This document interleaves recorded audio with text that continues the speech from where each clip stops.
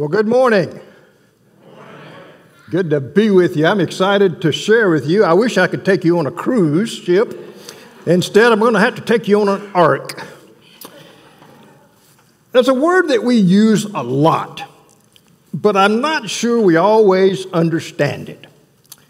In fact, it's a word that's at the very core of our Christian faith, and yet we sometimes are not really sure about it. It's that word, faith.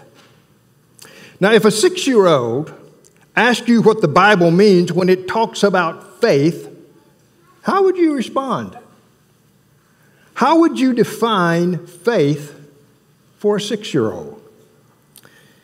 I think many of us are like the kid who the Sunday school teacher asked just that question and said, "Could you tell me what faith is?" And one kid responded, "Well, faith is believing what you know ain't true."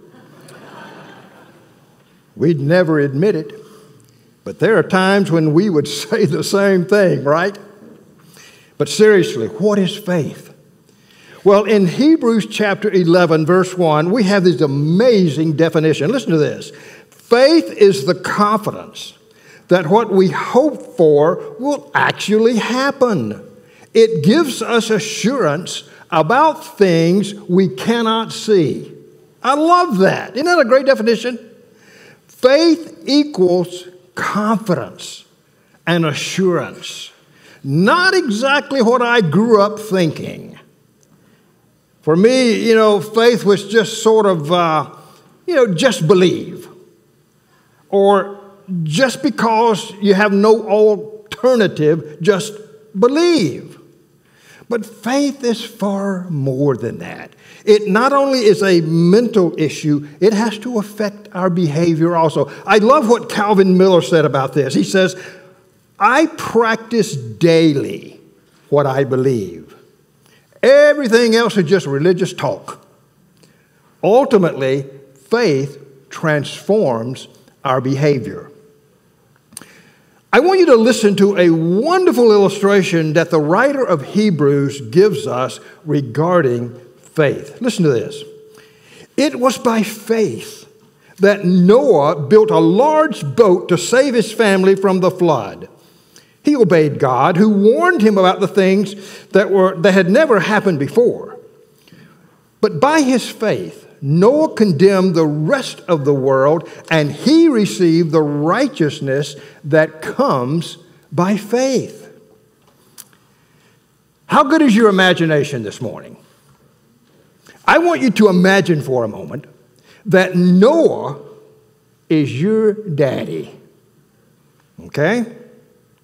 He announces to you and the rest of the family that God has told him to build this gigantic boat in the backyard because this enormous flood is coming, and the only way that the family is going to survive this flood is by living in this boat.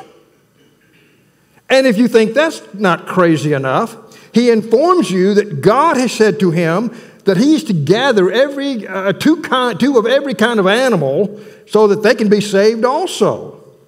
Now, how would that make you feel? How do you think you'd respond to your dad making such an astonishing announcement?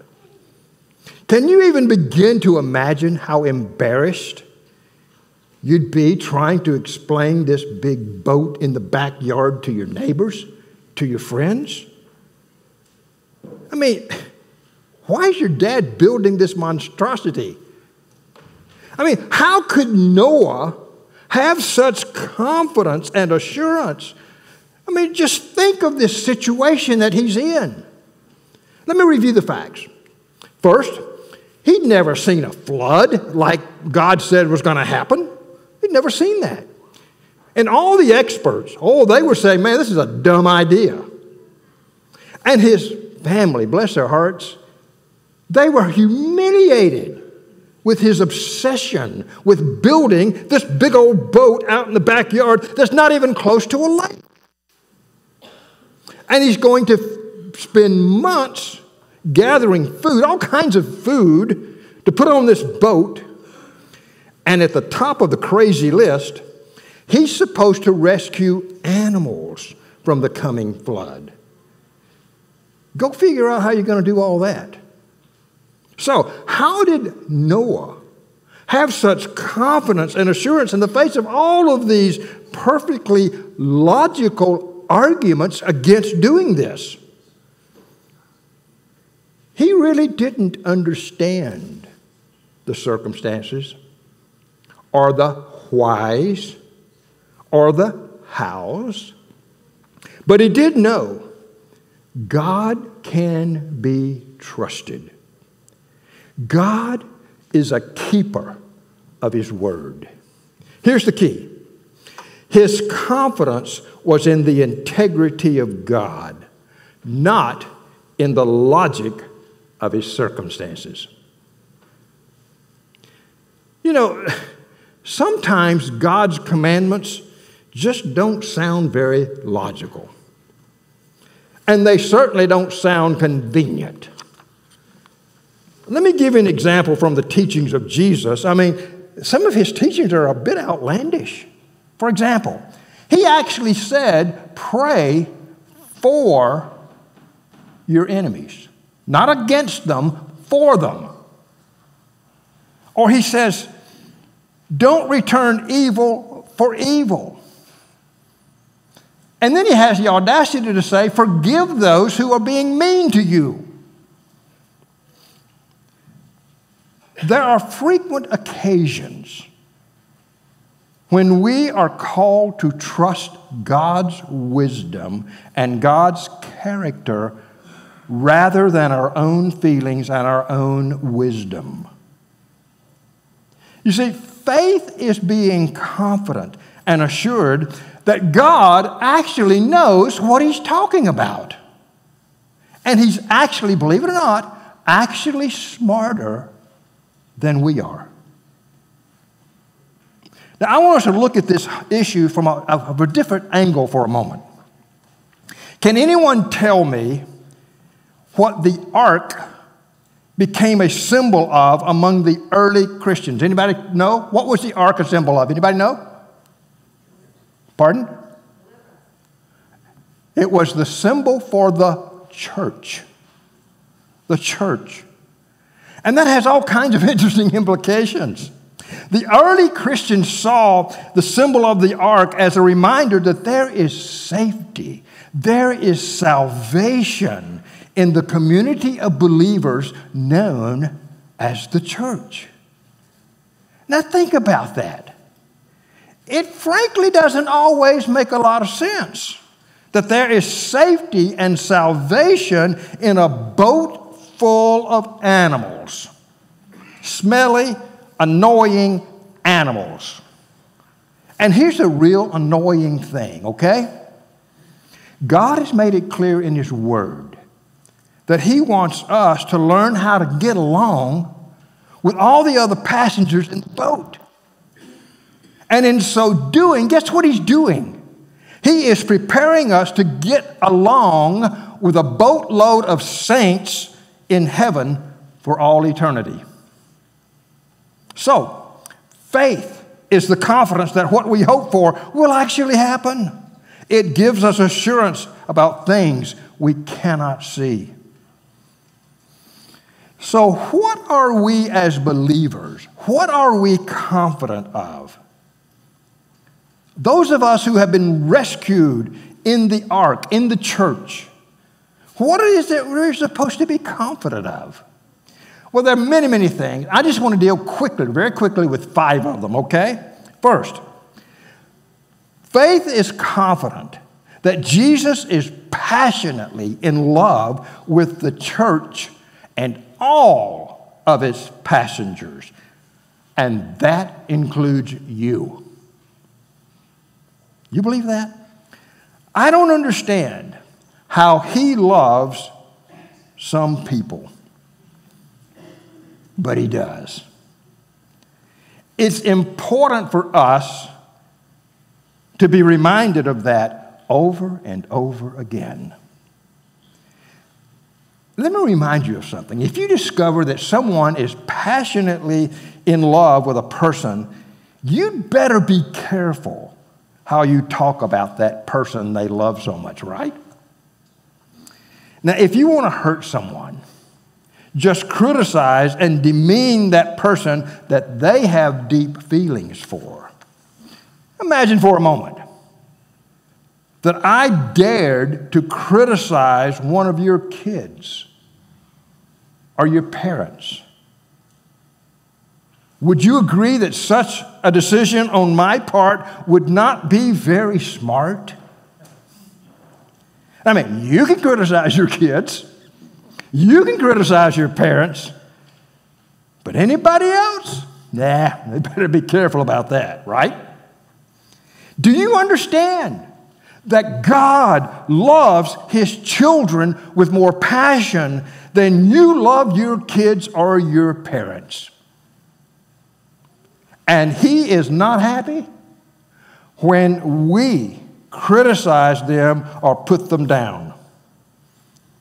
I don't know about you. Maybe I'm the one that need to hear this sermon, but I need to be reminded of that over and over and over again. The second thing that faith is confident of, Jesus is calling on us to love the other passengers also. Now, I want you to do something. I want you to look at your neighbor, and I want you to say to them, Jesus loves you, and I'm trying to. Do that, would you?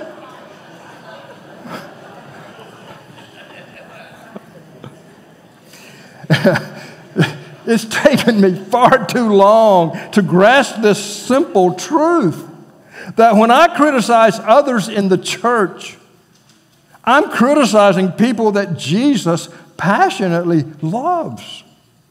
And He's personally hurt when I hurt someone that He has rescued. Now, here's the uncomfortable truth in all of this. Jesus is calling on you and me to not just stop criticizing these other passengers, but to actually love them. I don't even like some of them. How am I supposed to love them? I'm sorry to say this, but there are some passengers on the boat that I find very difficult to love. Any of you got that problem? I would find it far more acceptable and enjoyable if the boat were filled with people like me and people I liked and people who liked me. You know, an upscale cruise ship, not a smelly ark. And if I really wanted to hang out with weird creatures, I'd visit a zoo. But I prefer to hang out with nice, mature, well-adjusted people, you know, people like me. But God has filled His ship with lots of different and sometimes weird creatures. And it's hard for me to imagine, but He loves every one of them. And here is the difficult truth. He's calling on me to love them too. Here's the problem.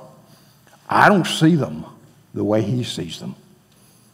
Perspective is everything, isn't it?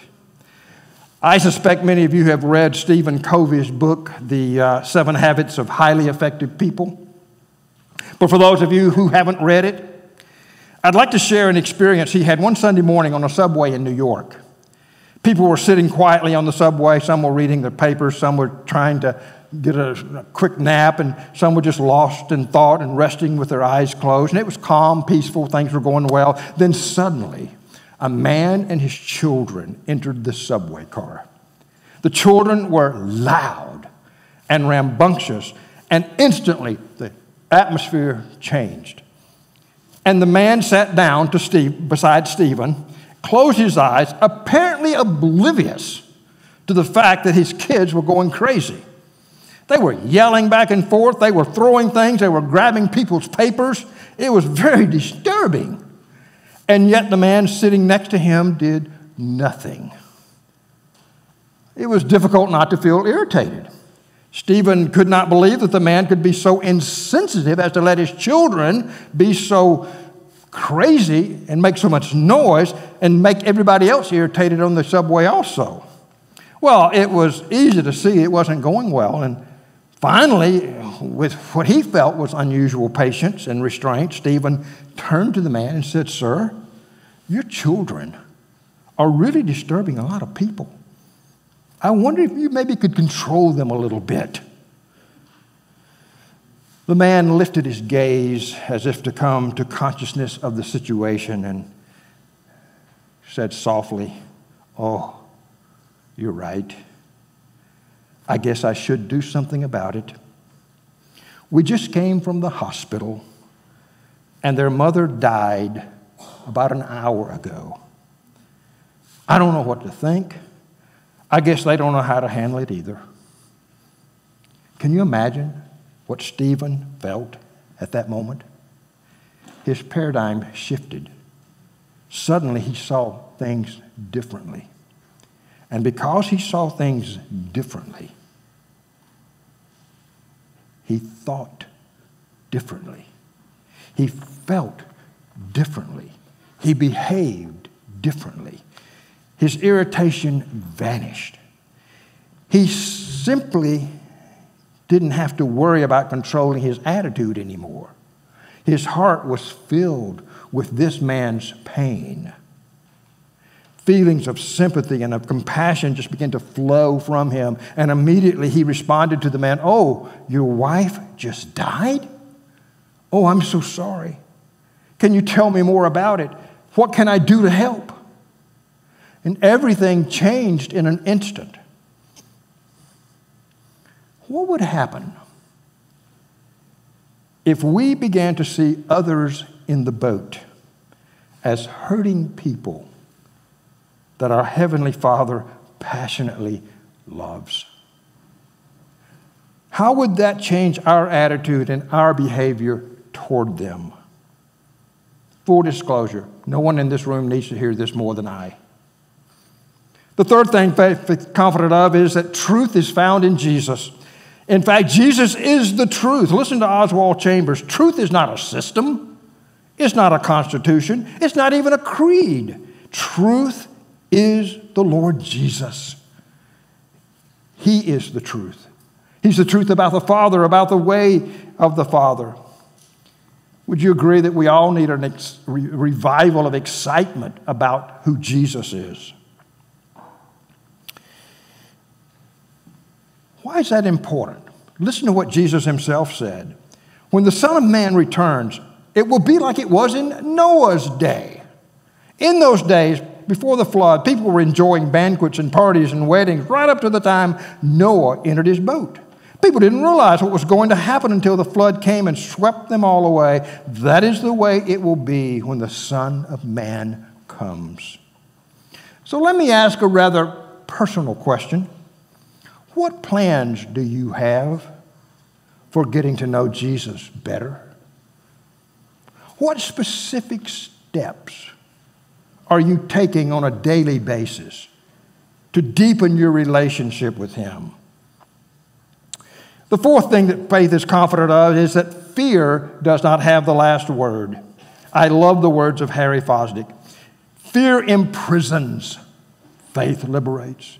Fear paralyzes, faith empowers. Fear disheartens, faith encourages. Fear sickens, but faith heals. Fear makes useless, but faith makes serviceable. Most of all, fear puts hopelessness at the heart of life, while faith rejoices in its God. Let me share with you one of my favorite quotes that I've shared many times with others. If I could hear Christ praying for me in the next room, I would not fear a million enemies. Yet distance makes no difference. He is praying for me. The fifth thing that faith is confident of is this.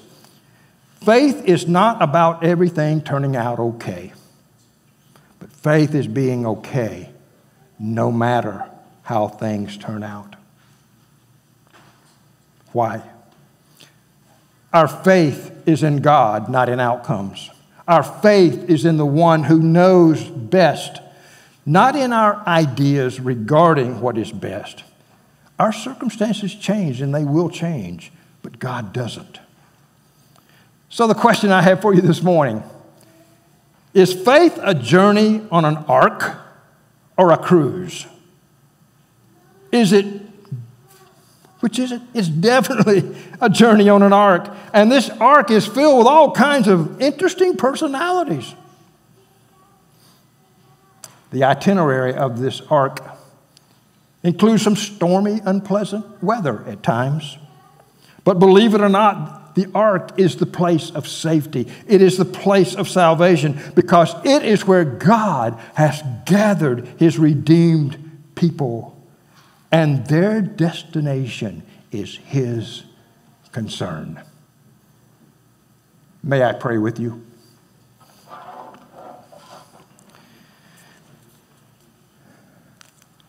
Father, thank you that you love us, even though sometimes we're not very lovable. And thank you for calling us to love others that you have gathered to yourself. I pray that you would open our eyes to what you see. Open our hearts to receive people that you have received. Open our lives to know how to support and encourage and be a part of that which you have made possible. Thank you, Father, for your grace, your love, your goodness. We praise you in Christ's name. Amen.